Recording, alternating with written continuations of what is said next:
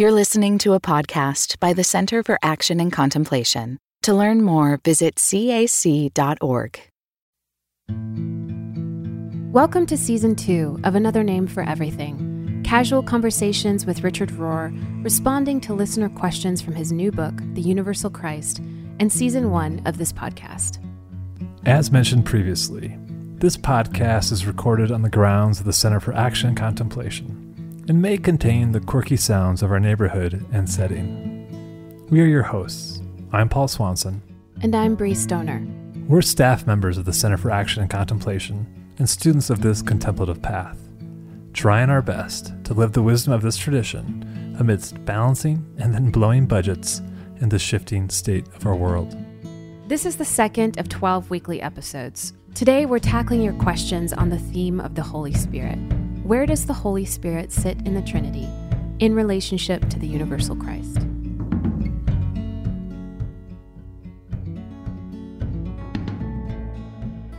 Okay, Richard, here we have a multitude of questions on the Holy Spirit and the Trinity, as it really became a theme that emerged as we were combing through the questions, and we're quite elated to bring some of these to you. So we're just going to dive right in here with the first one from Arabella from Ferrisburg, Vermont. Richard refers to the Trinity in multiple podcast episodes. Richard, can you please explain what you mean by the Trinity? Trinitization, etc.? Am I saying that right? I don't know if I've heard that before. Sure.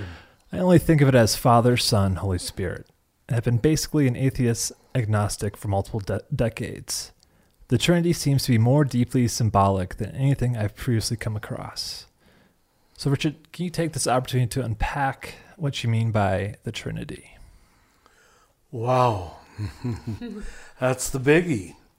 But because we didn't take the time to do that, I think we have so many people, like Arabella is humble enough to admit, that they become unknowing unbelievers. It's not even their fault. It's like this whole thing doesn't make sense. Father, Son, and Holy Spirit, three different personages, and then they have the masculine names, and there's just a good dozen reasons to forget thinking about it. You know, it just, I don't know how to process this. So let's just offer people a way that makes it easier to process. Let's start, I hope this is helpful, by thinking of the Trinity as, first of all, a metaphysical principle, all right? About the shape, the fundamental shape of reality. If everything is created in the image of God, image and likeness of God, then we would do well to spend time on finding out what is the shape of God. Now, for all practical purposes, we have persisted, despite the New Testament revelation, primarily in John's Gospel, in a monarchical notion of God. And he was not just a monarch, he was not just an imperial almighty monarch, but he was usually considered male, which is why even the words Father and Son became applied. So we got to go previous to that, go a little deeper than the use of those words, even though I could understand the use of those words. And what we're saying is that the law of two, which is the normal way the mind works, to put everything in pairs, male, female, dark, light, gay, straight, Republican, Democrat. It's universal. We know that the mind prefers to operate in a binary system.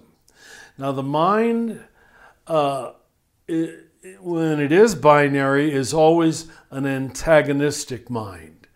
It chooses one side and defeats or dismisses the other as unworthy, inferior, wrong, heretical, so forth.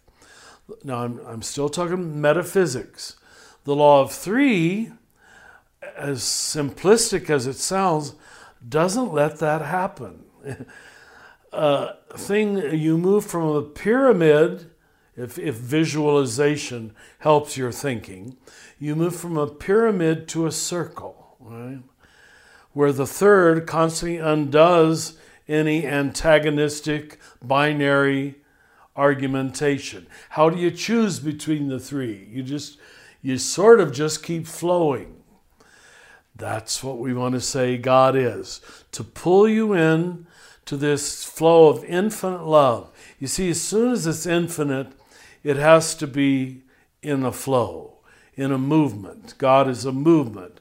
God is a verb more than a noun. God is an action more than a substance. Now I'm moving into theology. And I have to ask you to trust me to go down this path. It'll work. It'll make sense. Now Jesus comes into this world and says, I'm standing in this flow and I'm handing it on to you and I'm inviting you into it. Now that's the theological language we've all heard. But most of us weren't told the metaphysics on which it was built. And maybe you don't need that. But more and more of the world does, or it just sounds like an arbitrary religion that is somewhat eccentric. 1, 3, 3, 1. Which one are we supposed to believe? Is God 1 or God 3? And so whole groups of Christians have left over this.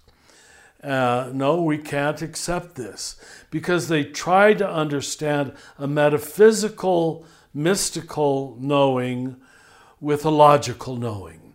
You can't know the Trinity logically, and this is brilliant.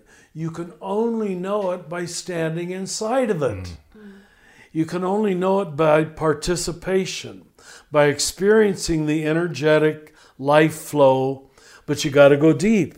If you stay on the surface, you stay with your wounds and your career and your roles and so forth. You go deep, you experience what the French called the élan vital, this movement that seems to be utterly vital, utterly life-giving, so life-giving that it could integrate death. Now, that's the foundation of the doctrine of the Trinity before we get to Jesus' formulation of it, where he says, I'm a part of it. I'm the one who receives this infinite love perfectly. That's why we're called to imitate Jesus. We're called to receive this infinite love perfectly. And so we chose two relational words building on his experience, Father and Son. The Father being the symbol of the source, the Son being the symbol of the receiver, and that began our entrance into the flow. Then when you enter into that relationship, you find yourself in a third something. Now, I know you're going to ask me more questions about the Spirit, so I won't dive in there right now. But what that Spirit does, the Holy Spirit, is in fact keep you in the flow instead of jumping out and reasserting your individuation, your autonomy, your understanding, your righteousness. The Holy Spirit is, well, that wonderful word that I guess it's John uses, defense attorney. The Greek word was paraclete, sometimes translated in your Bibles as advocate or comforter. But I'm told the literal first level meaning is defense attorney, which gives you great comfort when someone's defending you. That was probably a very wise choice that people experienced. There was a voice inside of them that kept them from believing their worst stories about themselves. That was the Holy Spirit. So, but their best story being, you are the same relationship that is between the Father and the Son. You are the same thing. Trust it. Jump in line and get in the flow. So I know until your mind adjusts to it, it sounds like it might be a little eccentric or crazy. It really isn't. When you realize now our preoccupation with words like ecosystems and circulatory systems and gravity and everything is flowing. Everything is. There is no autonomous anything in the universe, period. Psychologists now speak of family systems. You are who you are because of who your mom and your dad were, and they are who they are because of who do you blame? There's nobody to blame now. That's why I have the chapter in the book of the one lump. That we all carry one another's goodness. We all bear one another's sin. It's a collective. Once you're inside the flow, it's a collective. And this notion of individual salvation falls away, and you'll be happy to know this notion of individual terribleness or worthiness of death or guilt or shame or hell falls away too, because I am because you are too. And you've let some of your garbage rub off on me and me on you. The phrase we use, we're all in this damn thing together. And we're all in this wonderful thing together. So a Trinitarian God creates a collective universe where everything is collective. And this is one reason it's so hard to preach the gospel in Western Europe and North America, because we have stretched individualism full length. I think I'm an autonomous Richard, and I have self-created this self, and I'm responsible. Well, is that why so many people have such low self-esteem? I think it is, because I'm to blame for all the crap inside of me. No, we are to blame. Can you feel the weight off your back? And I don't need to hate you anymore, and you don't need to look down on me. I think what it means to be a Christian is to be willing to carry the collective burden. And a word for that is the body of Christ. So, now I'm jumping too much ahead, but I'm saying that if you have a Trinitarian notion of God, instead of an autonomous and almighty notion of God, the word I failed to introduce was the word vulnerable. When God is an old man on a throne, he's always described as almighty. He's Zeus, basically. When you have a Trinitarian notion of God, you have a God that equally self-empties and pours out. Self-empty, pour out, self-empty and pour out. And I can pour out because I know I will be poured into. So you have now Almighty balancing with self-emptying. This is a different notion of God. Suddenly God is not up there pulling strings like a puppeteer, but God is the ultimate participant in everything beautiful and in everything tragic. Let me repeat it. The ultimate participant in everything beautiful and everything tragic. She is not a magician who can flick a magic wand and make even the tragic go away. But this God is saying, I'm in the tragic with you, I promise. That's the meaning of the cross. And why Christians say they're saved by the cross. So that's the one we call the Son who fully received the love and then made this kind of love visible in the material world. Made this kind of love visible in the material world. Both the gracious receiving of it and the handing on of it. And the handing on becomes, or is, the Holy Spirit. That's lesson 1. And then we just build all on that. Yeah. But you've got to have that correct metaphysics to reality before you can understand or begin, and you can never understand. Right. You know what I'm going to say.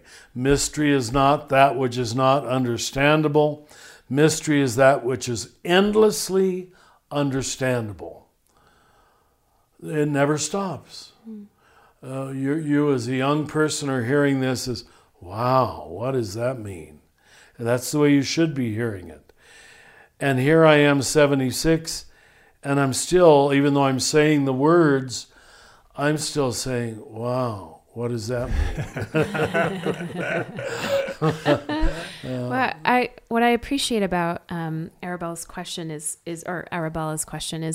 that I also have people in my life who are like, think that the Trinity is this antiquated thing that's just like, well, why would you care about that? The Father, Son, Holy Spirit seems like, and these church fathers who kind of just made this up to make sense out of Jesus's divinity. But I think one of the things that helps me, and one of the things I most love about a Trinitarian idea of God or a view of God, is that even in the Hebrew Scriptures, there's an us. There's a community, let us make them in our image, and there's the Shekhinah in the Jewish tradition that comes and rests on the Sabbath. So there's already in the tradition this intuition of God as community, as opposed to God as individual entity, like you said, authority over. And I even feel how much that changes me and what that shifts in me when I think about God as community, God as participatory community, as a they, not a he. That changes so much. It's huge. It's much more likely to pull you up into its sweep instead of damning you by its judgments. Yeah. I grew up in the evangelical world, and I remember being taught, like, being shown an apple and saying, this is like the Trinity. The skin is the Father, the meat is Jesus, and the center is the Spirit, or something like that. But like the metaphor being so small and appealing just to logic, right? Like just to like there's nothing movement oriented, right? Nothing flowing. There's dynamic. No dynamism at all. And so being given that. I went through an undergraduate in biblical and theological studies. I don't think it was until I came here that I actually fell into the Trinity that was big enough. Yeah. Otherwise, I was controlling it through a shamrock or an apple, whatever the antiquated metaphor was. And so that's what I'm hoping we can retire in a way, is those antiquated metaphors. Static nature of them. Yep. Yeah. To bring forth this, like, the subject-object nature of them. Yeah. Here we have subjectivity all the way through, and us being invited into that subjectivity, that God never objectifies us. Yeah, that's a different world than most people have ever thought of as God. In fact, only if we own our subjectivity can we join in the dance. I need to apologize to whatever Sunday school teacher that was that brought in that apple, because I certainly didn't grasp my imagination. So hurt. Cute little Paul. You were just hungry for an evolutionary hyperphysic, and she didn't give it to you, Paul. He didn't believe me. So speaking of the dance, which is a much better metaphor for us to think about that dynamism that we were just talking about of the Trinity. Mark from Kansas City says, Father Richard, now that you've unpacked Christ into this beautiful universality, can you now circle back to how this universal everythingness fits with the Trinity? I caught glimpses in the divine dance, of course, but now that you've shed so much light on Christ, no pun intended, I wondered if you could briefly revisit how we might understand the operation of the Father and Holy Spirit in this universal view. So he's wanting me to integrate Father and Spirit into what we've said about Christ. Mm-hmm. And the flow of it, I think, the unfolding nature of it, it sounds like. Here's where where language gets so difficult. Because we end up attributing, because the mind needs it, different qualities to the three different persons. Actually, it's not true. All three persons have all qualities. But the mind can't work that way. It wants to say God is infinite, God is mystery, ultimate. Let's give that a word, Father. Okay, so we don't lose that notion of God. God is the one who wants to make himself visible and reveal to us the pushback, the problem, the resistance, the price of pouring out infinity. And let's call that one Jesus. And that lesson is so hard to accept that God incorporates pushback. God incorporates the negative into the movement toward the positive. That's the part of God that had to become visible, that had to take on flesh. This is just a beautiful mythological way of talking, but it frees you from thinking of them really as independent. The flow carries all of these qualities. The Father knows about suffering in the pouring out of himself, herself, to create the universe. That's the self-emptying of God. It's not only Jesus who knows about suffering. And in creation, he knows about visibility. So it isn't just the Son. You follow me? It's already, he learned that from the Father, which is what he's always saying. I learned everything from the Father. Now, the Holy Spirit is the continuing, is the moving of it forward into complexity and into connection. As you well know, I'm not a big artist, athlete. I'm not a big artist either. Sorry to say. So I called Michael this morning, and I said, I want to make sure I use these words correctly. Do you play football, Paul? You're not supposed to be here. For everybody listening, Paul Thompson is our engineer who's with us in all of these recordings. Many of you asked who the third Paul was. And or I should say, or who the second Paul, was. Maybe basketball more. So I clarified with Michael what the meaning of the scrimmage line was. Now you know this, Paul. The other Paul. Yeah. I love this conversation. I never thought this was going to happen in here. I thought I had it right, but I didn't want to say something completely stupid. Right. So whenever, please put your spiritual thinking caps on. Let's picture the football as the Christ, the visibility that is constantly being thrown forward by its beauty, by its love, and pulling with it the scrimmage line. We all move a little forward by effort against those who are defending.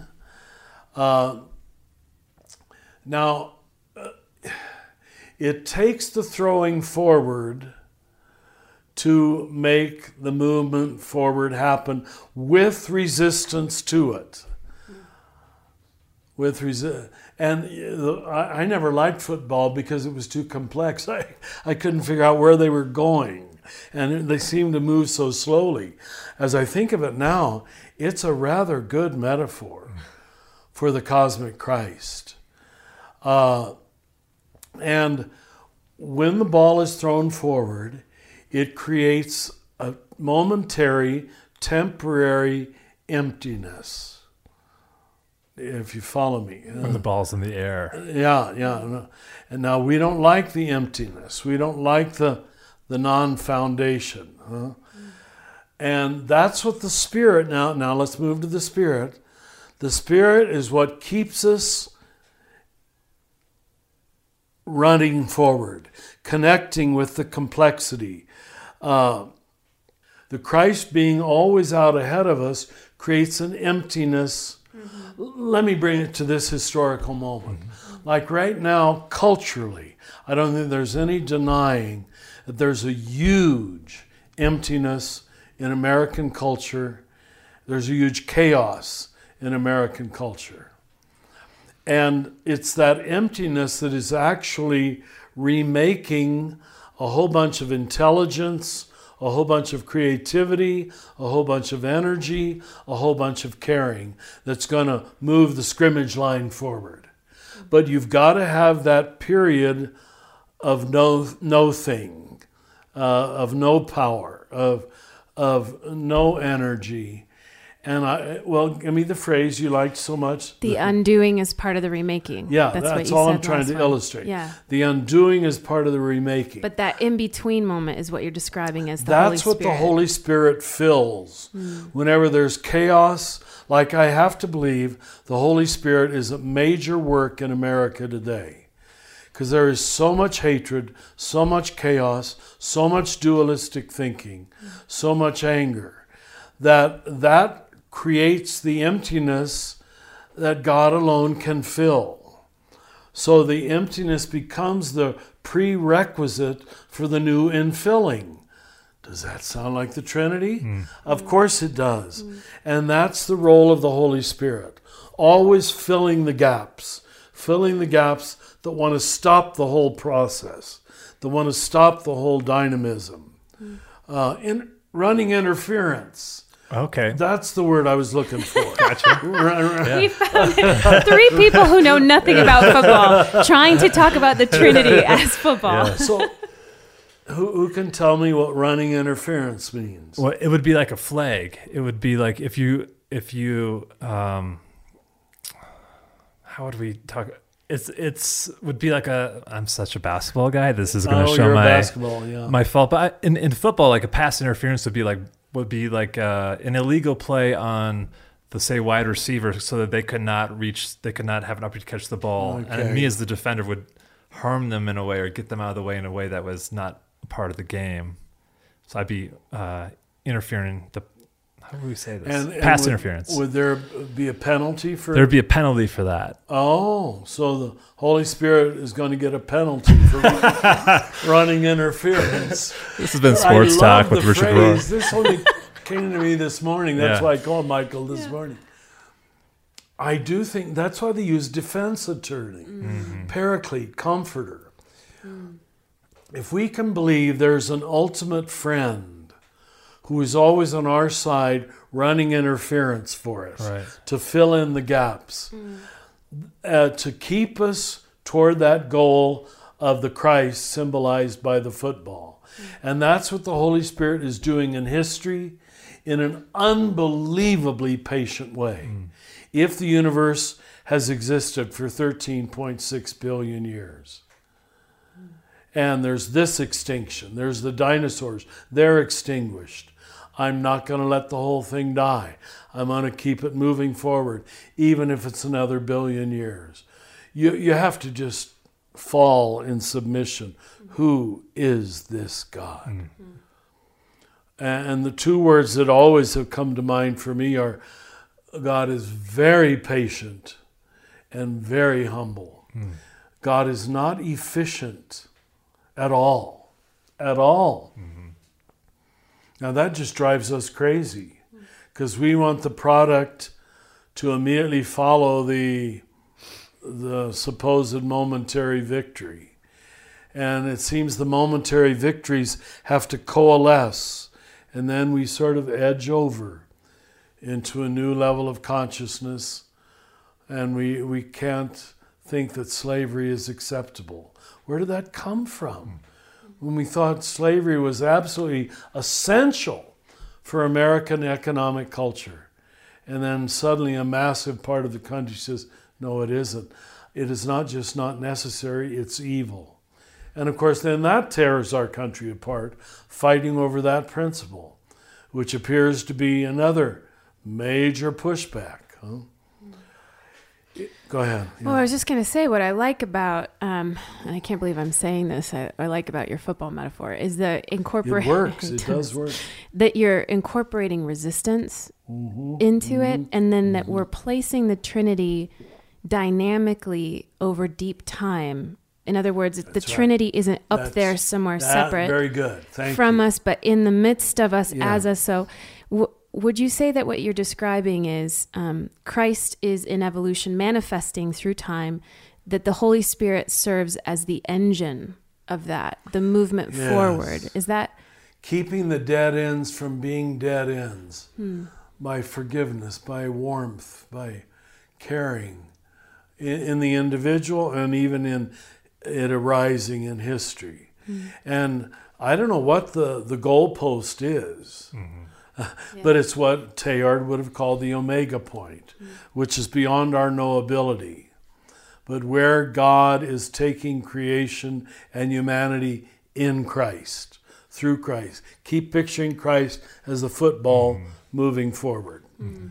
Would you say, I'm going to try to further this metaphor Please, of football. go ahead. Would you say that the game of football itself is the Trinity, and therefore the game itself and the Spirit is the one that is the making the play and action move forward? To like the progress of the game is the Spirit in action. You got it. I think knowing that spiritual things can only be known through metaphors. So if somebody's listening to you and says, "Oh, isn't that cheap? The Holy Spirit is a football game," but it's actually the only way you can know it. And this metaphor will show itself to be inadequate. Do you remember Literature 101? All metaphors limp, L-I-M-P. And that was supposed to make us humble about metaphors.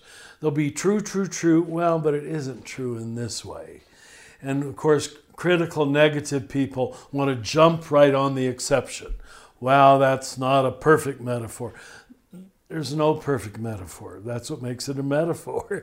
It's always an approximation, a simile. Yeah. Well, it would make sense then to think about the phrase, the movement of the Spirit. Yes. Because we talk about the Holy Spirit as very good, as a movement, as an arising, as a sort of a collective, energetic, cohesive somethingness that causes a flow, causes an emergence, causes a change. Yeah, dynamism is of the essence of the Spirit. All the images of flowing water and descending doves and so forth. And the fire. And even running interference, which I think is one reason I like that from football. The Spirit is running with us in this human evolution, trying to smooth the path so the path can keep moving toward the football, Christ, which is the visible making of this truth, that God and man are one. Which is the final, this was yesterday's second reading at Mass. God has descended, the new Jerusalem is here. The new heaven and the new earth. The final chapter of the Bible gets it, yeah. Well, our next 4 questions here are actually about football. So we're just I'm just kidding. No. No, but our football fans are going to be so happy. Come to me. No, apparently we got some feedback from our disparaging comments about fantasy football. So I think we're atoning for our sins. See, we're okay with football. Our question here from Jim from Auburn, Washington. Richard, when you speak of the universal Christ, in some ways it sounds similar to evangelical language regarding the Holy Spirit. Could you respond to this? Also, I do not hear you talking about the Holy Spirit very often. How would you describe the Holy Spirit and the ministry of the Holy Spirit in the life of the believer?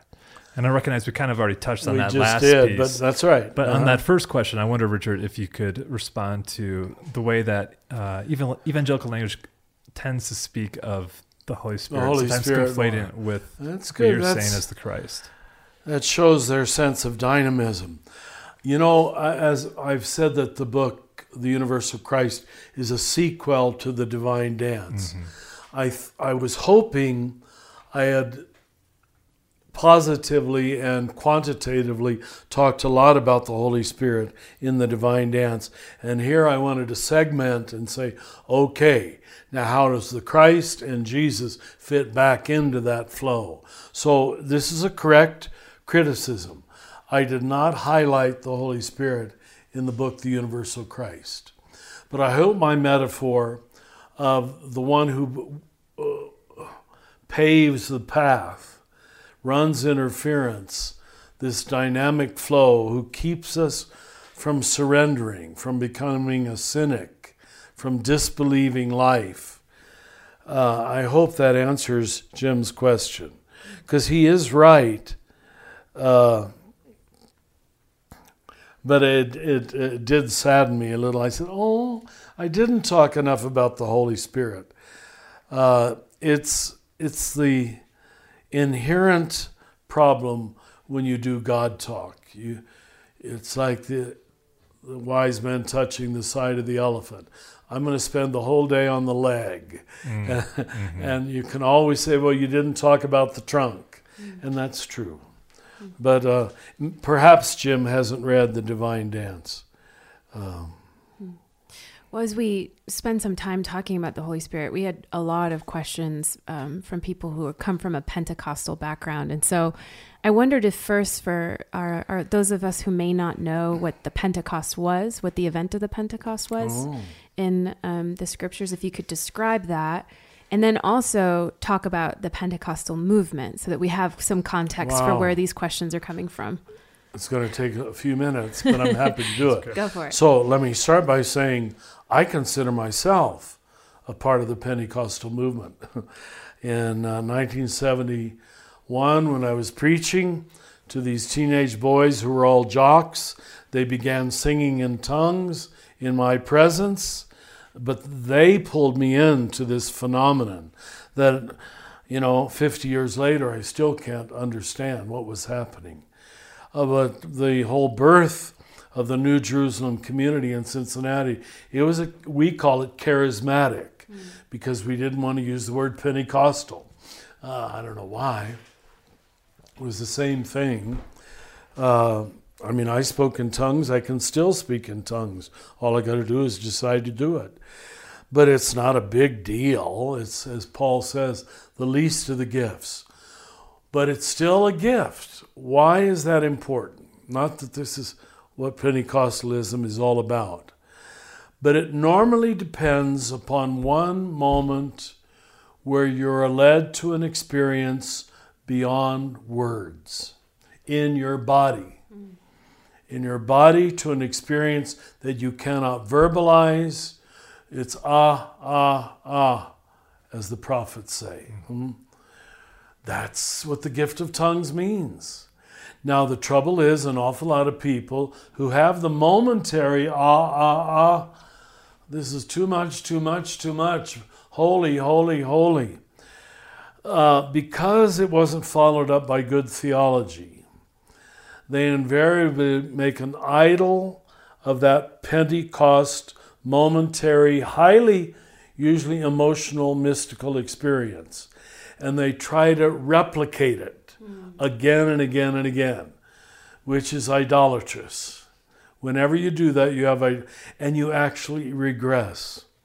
Instead of it being a one-time gift, you want it to be a certitude that asserts your holiness, your transformation. I'm born again. And that's been the failure of most historical Pentecostal movements. I will never doubt the authenticity of the Pentecostal experience. They call it the baptism in the Spirit. And I was chided recently on the road by people saying, how come you don't, no, they were visitors here. How come you don't talk about it more? And I say, because it became another absolute. And it became another way of excluding people who didn't have the experience. The baptismal Pentecostal experience is another one of those shortcuts. Push the button, you get there real quick. But when you think you're born again in one night, there's a whole bunch of dangers that go with that. Remember, cleaning up, growing up, waking up, showing up. None of that has happened, not even cleaning up. People can be total drug addicts and prostitutes and be baptized in the Spirit. It's just an invitation. And they got to go through all their cleaning up and growing up. Mostly what was lacking was growing up. So we started in the mid-70s in San Antonio, the Catholic Charismatic Bible School. I taught there for 8 summers. Just trying to bring to these Catholic charismatics who'd had the experience, therefore a very real love of God, very real love of the Scriptures that came from nowhere. I mean, these jocks who could care less about the Bible, they brought their girlfriends and their notebooks and they copied down everything I said. What happened between there and there? And why does God work this way? I still don't understand. So I know there is such a thing. Do you hear me both affirming Pentecostalism and spanking it at the same time? Yeah. They're both true. Dang it. Only a non-dual mind. Again, I make that the answer to everything, don't I? Can deal with both of them. But that's determined sort of the trajectory of my 49 years as a priest. That happened the first year. The emphasis upon experience. I know experience is real. I know that once you have that parting of the veil, usually highly emotional moment. I admit it is usually. But then when you make it depend upon emotion and you try to replicate emotion, you remain an infant. You do. So you have to mend the heart with the mind. And that's been the failure of so many Pentecostal movements. Why 30 years later you come back and they're racist and they're sexist and they're homophobic, but they love Jesus. It's not their fault. They just didn't grow in the Spirit. They didn't realize the implications of this massive outpouring of infinite love, which a small container, which we all are, can never contain. So I don't know did I answer your question? What's your essential question there? I think I was wanting to create a context on the Pentecostal movement for the listeners who are going to ask about that. Sure, okay, going to ask about that. Well, the story, you've heard this. I'm not trying to make myself important, but since you asked, I was ordained in 1970. Right after our wonderful Vatican II, I was the first generation of highly progressive priests who had the theology of Vatican II. And then I'm at my ordination in Topeka, Kansas in 1970, and this woman points out to me that the very spot on which I was ordained was the spot where the American Pentecostal movement began. And you can document that. In 1900 in Topeka, it was exactly 70 years later, on the corner of 17th and Stone was a big mansion called Stone's Folly. And a group of Charles Parham's Bible study gathered in that room, in that house, in the year 1900 to study the gifts of the Holy Spirit. And they came out singing in tongues. Of course, in the somewhat limited world of Kansas, forgive me, fellow Kansans, but they were called Holy Rollers. And they said, well, we're not going to get any receptive audience here. So they moved off to Azusa Street in California. If you know the history of the charismatic movement, that's where they say it began. It really began in Topeka. I'm not trying to be tribal, but it did. And then it moved to Azusa Street, and from there it moved nationally. But she told me, this lady in the vestibule, after my ordination in June of 1970, she said, you're going to be used by the Holy Spirit to bring Catholics and Protestants together. She just put it in. She didn't talk about Pentecostals. Well, I forgot that. I was too much into myself. I'm a priest now. I can say Mass. And then it was only after these boys began speaking in tongues. And the Christmas afterwards, I go home to Kansas. I'm sitting there with my mother and dad. And I said, I got to tell you, something happened in Cincinnati. It happened November 6th to 8th. I'm home in late December. I'm still alive with this awesome thing that's happening. It's still growing back in Cincinnati. And I can see my mother leaning forward in her chair and turning over. And she says, don't you remember what that lady said to you in the vestibule? What? She said your job was going to be to bring together the Catholics with the Protestants. And we just sat there and oh my God, it's happening. But I mean, the main reason I want to tell that story is that had nothing to do with me thinking I was doing that, trying to do that, even understanding that I was doing that. It was a mother's wisdom and a mother's infinite trust in her son to be Jesus, He's always the Messiah. She said, that's what it is. I said, my God, it is, isn't it? So it always gave me a great sympathy. Then I started reading the history of what became the Assembly of God. And they came back, and when they retraced their own history, they said, here's where it began. They came back to Topeka, and damn it, the Catholics had bought the corner. And where it actually we had our parish church. So if you look right across the street from there's now a huge Assembly of God church. And they tell them this is the spot. But actually ours is as if it matters. God doesn't care. But they had lost their own history of where it came from.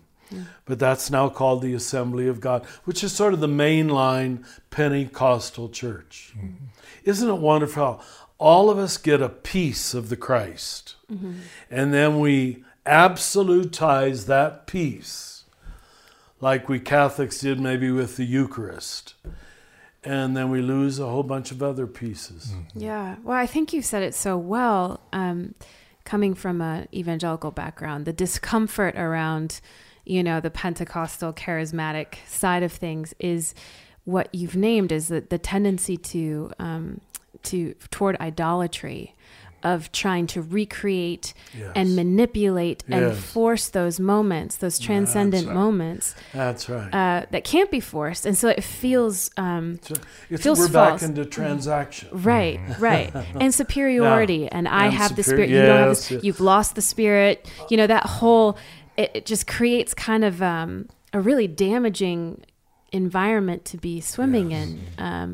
So segueing here to one of the questions. I'm glad you mentioned that, because a lot of people might think, as I did, that evangelical and Pentecostal are the same thing. Right. And in fact, very often evangelicals dislike Pentecostals more than we did, because they were close in our way of thinking. Go ahead. Well, and I have so many friends who come from that background for whom there's a lot of wounds. And so Daniel from South County, Rhode Island, writes, Richard, is someone who grew up with a Pentecostal background. I'm always intrigued, curious, and often even quite confused by the work of the Holy Spirit. So his question to you is about how you perceive and see the work of the Holy Spirit.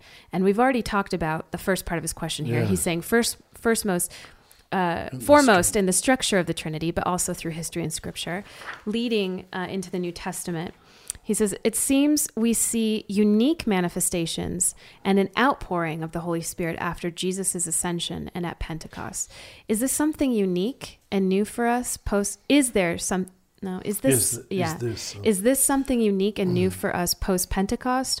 Or has the Spirit always been doing the same thing throughout all of time, interacting with the cosmic Christ and God the Father? So I think in some ways what I'm locating in his question is, there is something that feels miraculous, special about the outpouring of the Spirit in Pentecost that way. And so is that still happening, even if the manifestations of that aren't quite so magical, or, not to put words in his mouth, but...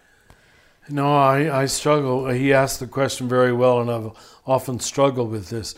Does every generation need a new Pentecost moment, or does every individual need a Pentecost moment?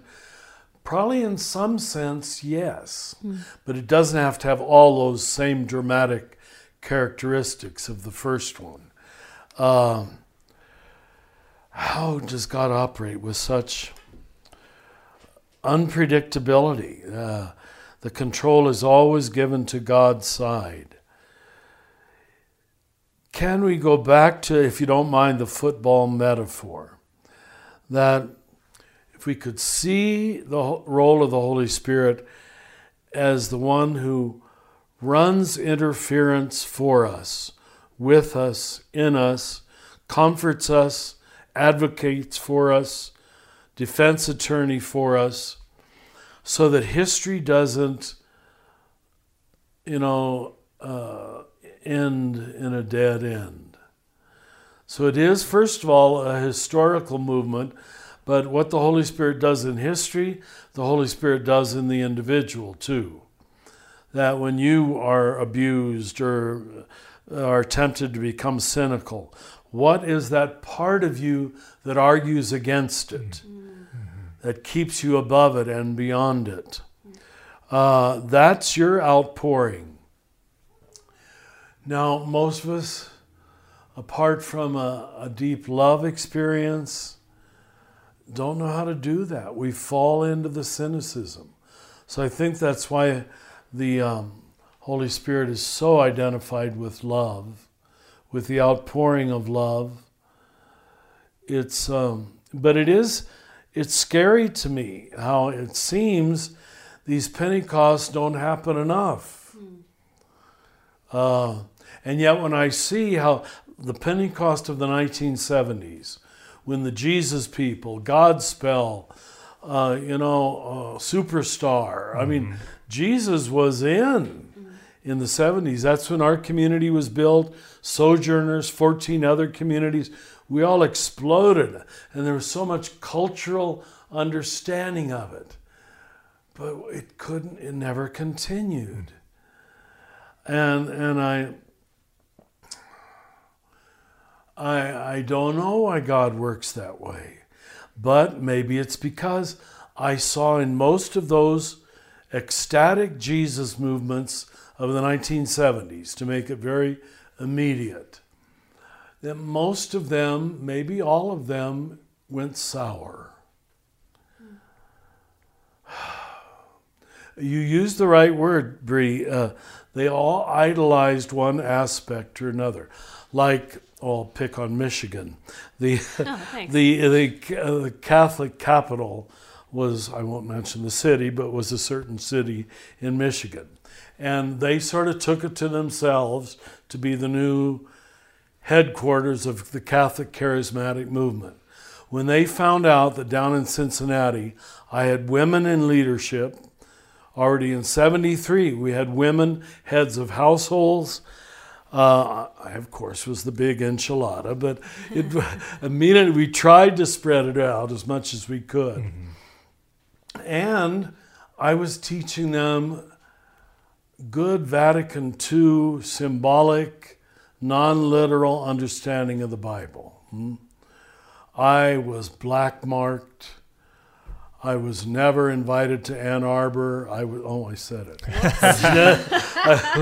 I was never allowed to preach at any major conference, at Steubenville or anywhere. And so it sort of ended up being a gift because I was able to operate independently. Isn't it interesting how many good things have come from Michigan? The Calvinist movement, many good things. But like the Catholic Church itself, they become idolatrous and worship one piece of the pie as if it's the whole pie. We had some of our early Community of Communities meetings at Hope College, Calvin College,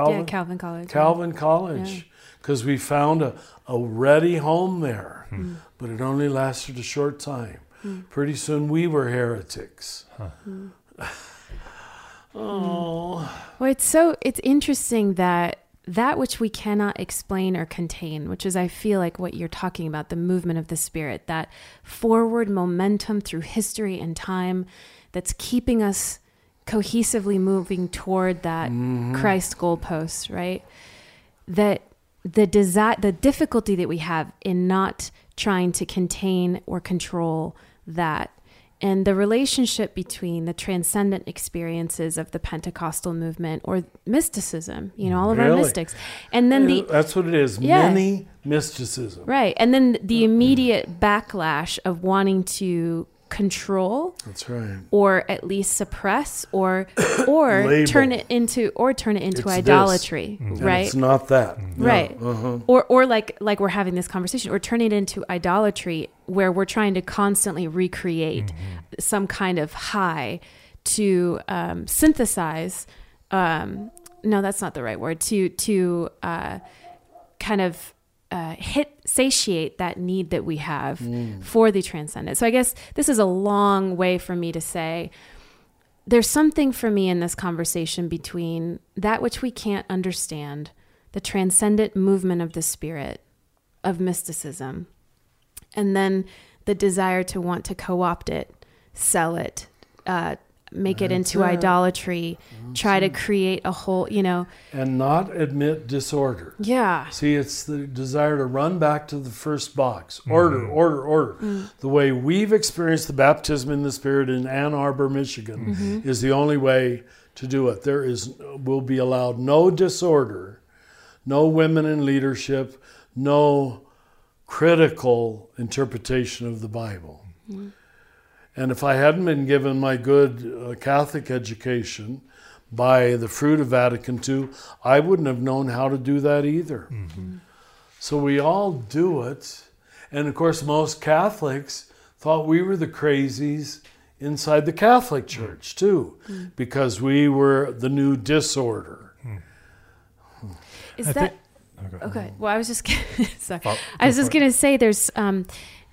is that where the fruits, I really appreciate how you said the levels of, growing up, waking up, that we have these transcendent experiences, but so what? If we don't follow it with the growth work of growing up and waking up and showing up, is that the fruits of the Spirit then? Is that how we know we can trust a transcendent experience, is whether it leads us to the hard work of growing up and waking up and showing That's up? almost perfectly said. I would agree with that. That's the fruits of the Spirit. When you don't see that, when you see right away, I have it. Yeah.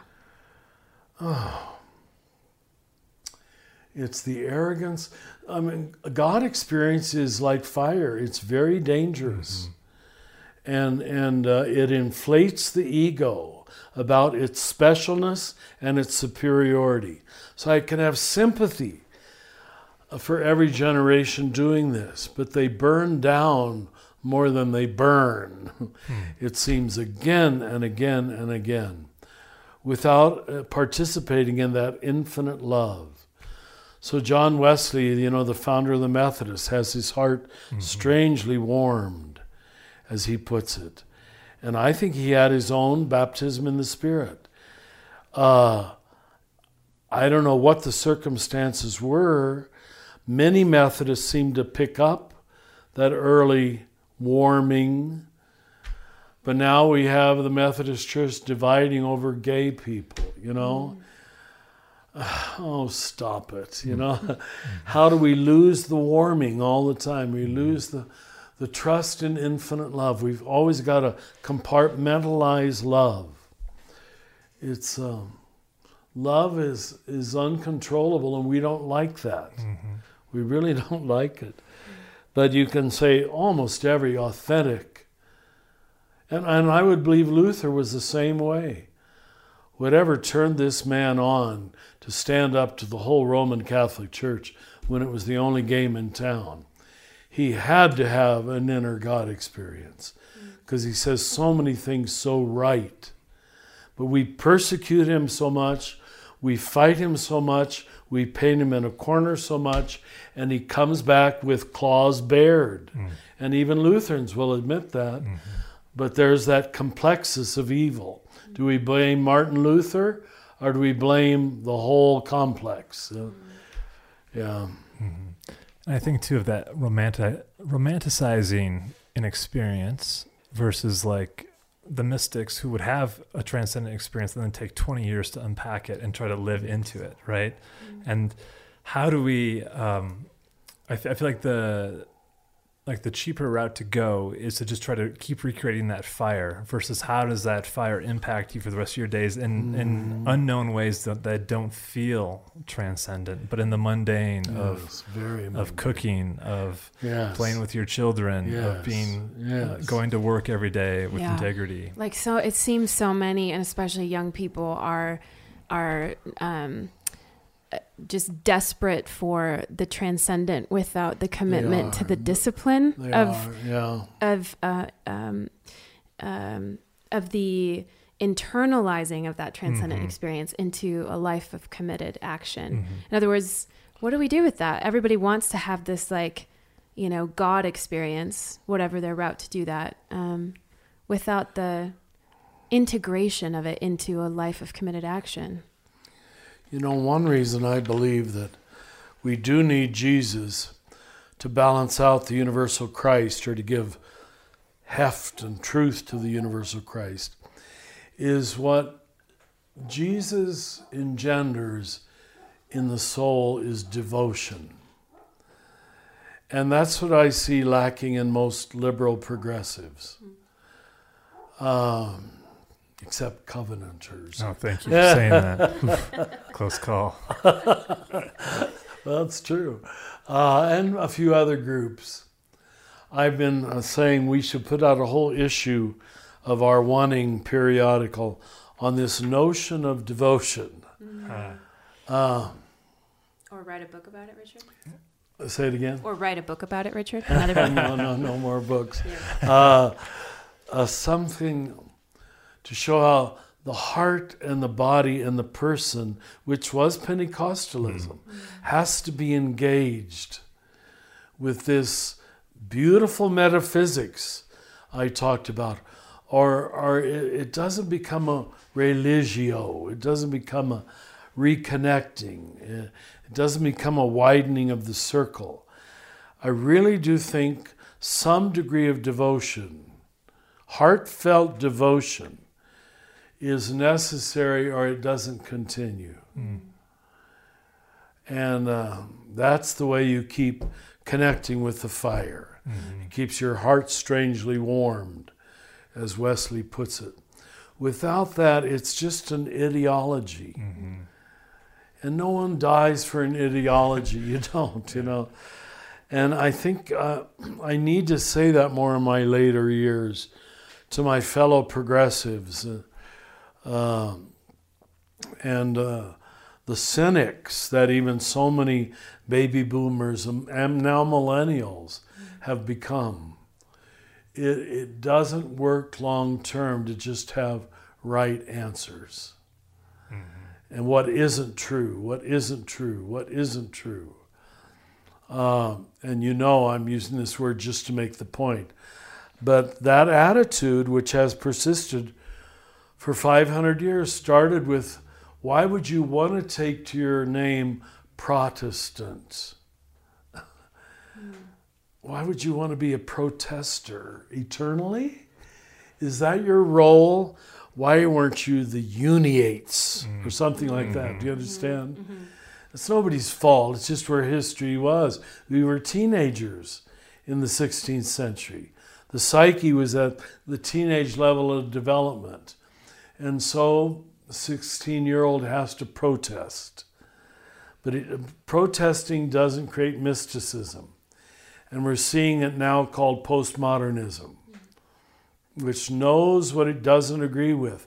I see this in a lot of the young Democrats joining the fight for president. You better know what you're for. You better know what you're in love with. And I'm sure some of them are there, but I don't think all of them are there. And if we start another election cycle led by a protester, where the primary energy is oppositional, and that's a great temptation. There's so much to be against right now. I'd be leading the charge. Thank God I'm not a political candidate. But negative energy is still negative energy. It's not God energy. Pentecost was the giving of a God energy to the starting of a positive fire energy. Yeah. Well, Richard, I think this book has been that for a lot of folks, and they're sensing the Spirit's leading in this book. So just want to say thank you for taking the time today to talk about the Spirit and how we participate in Spirit. Yeah. And as a closing question, I wonder, reflecting on that football metaphor that we have spent so much time with someone who today. knows nothing about football. Hey, I'm right there with you. I'm like, wait, what? But that idea of the movement of the Spirit, of that ball in the air toward the goalpost of Christ, where have you experienced that inrush of energetic flow that leaves you with that sense of love and hope, the fruits of the Spirit that we've been talking about, the sense that this is something that is growing you up and waking you up and helping you show up? You know, about 10 days ago, the Lutherans of this part of America had a big synod here, and I was privileged to be invited to talk to them 3 times. And I think I said in the first evening, who would have ever thought that the Lutherans would have a Catholic Franciscan priest addressing them and give over 2 of their days to them? But the reception I experienced from that group, where I can say literally the room was not just filled with smiles, but people physically edging forward on their chair. Physically edging forward on their chair. I don't know, was I saying it that good or what, but all I sensed, I didn't get one question of pushback. And I was talking about this kind of stuff. I don't think most of them had read The Universal Christ yet. But that a Catholic priest could talk to a Lutheran synod and I was critical of Lutheranism and Catholicism, and so receive it. Talk about movement. Movement, I hope on my part, movement on their part, but movement of history. That was so heartfelt. It was just an extremely energizing day. You've probably heard me say that, and I was glad when the center started describing me as an ecumenical teacher. I didn't choose that title, I don't think. But I love to talk to ecumenical groups. When they're all Lutherans, they're all Episcopalians, they're all Pentecostals. It's everybody's got their hackles up about their issue. Does he mention the covenant or whatever it might be? And when they know, hey, we're all in this together, they let down. Well, he's just talking that way because he's a Catholic. But they let me talk that way. You see? If I show respect, which is easy to do, to the gift that each denomination brought. So I think ecumenism is the only future. Whatever future to Christianity is, it's going to be together. And stop this infighting over what are invariably accidental issues, not essential issues. In non-essentials, liberty, in essentials, unity, and in all things, charity. That was the motto of Pope John the 23rd. But we didn't recognize that. In non-essentials, liberty. It doesn't matter. Let them go the way they go, you know. And I would say many of our fights, if not most of them, were over non-essentials that we made into essentials. Because the ego could take control over when baptism happened and who could do the baptizing and what words were used when we baptized. God must just yawn, if God is allowed to yawn. I don't know. Who cares, you know? It has the dipping into infinite mercy happen. That's the important thing. So thank you. And that's it for today's episode of Another Name for Everything with Richard Rohr. This podcast is produced by the Center for Action and Contemplation, thanks to the generosity of our donors. The beautiful music you're listening to is provided by Bird Talker. If you're enjoying this podcast, consider rating it, writing a review, or sharing it with a friend to help create a bigger and more inclusive community. To learn more about Father Richard and to receive his free daily meditations in your electronic mailbox, visit cac.org. To learn more about the themes of the Universal Christ, visit universalchrist.org. From the high desert of New Mexico, we wish you peace and every good.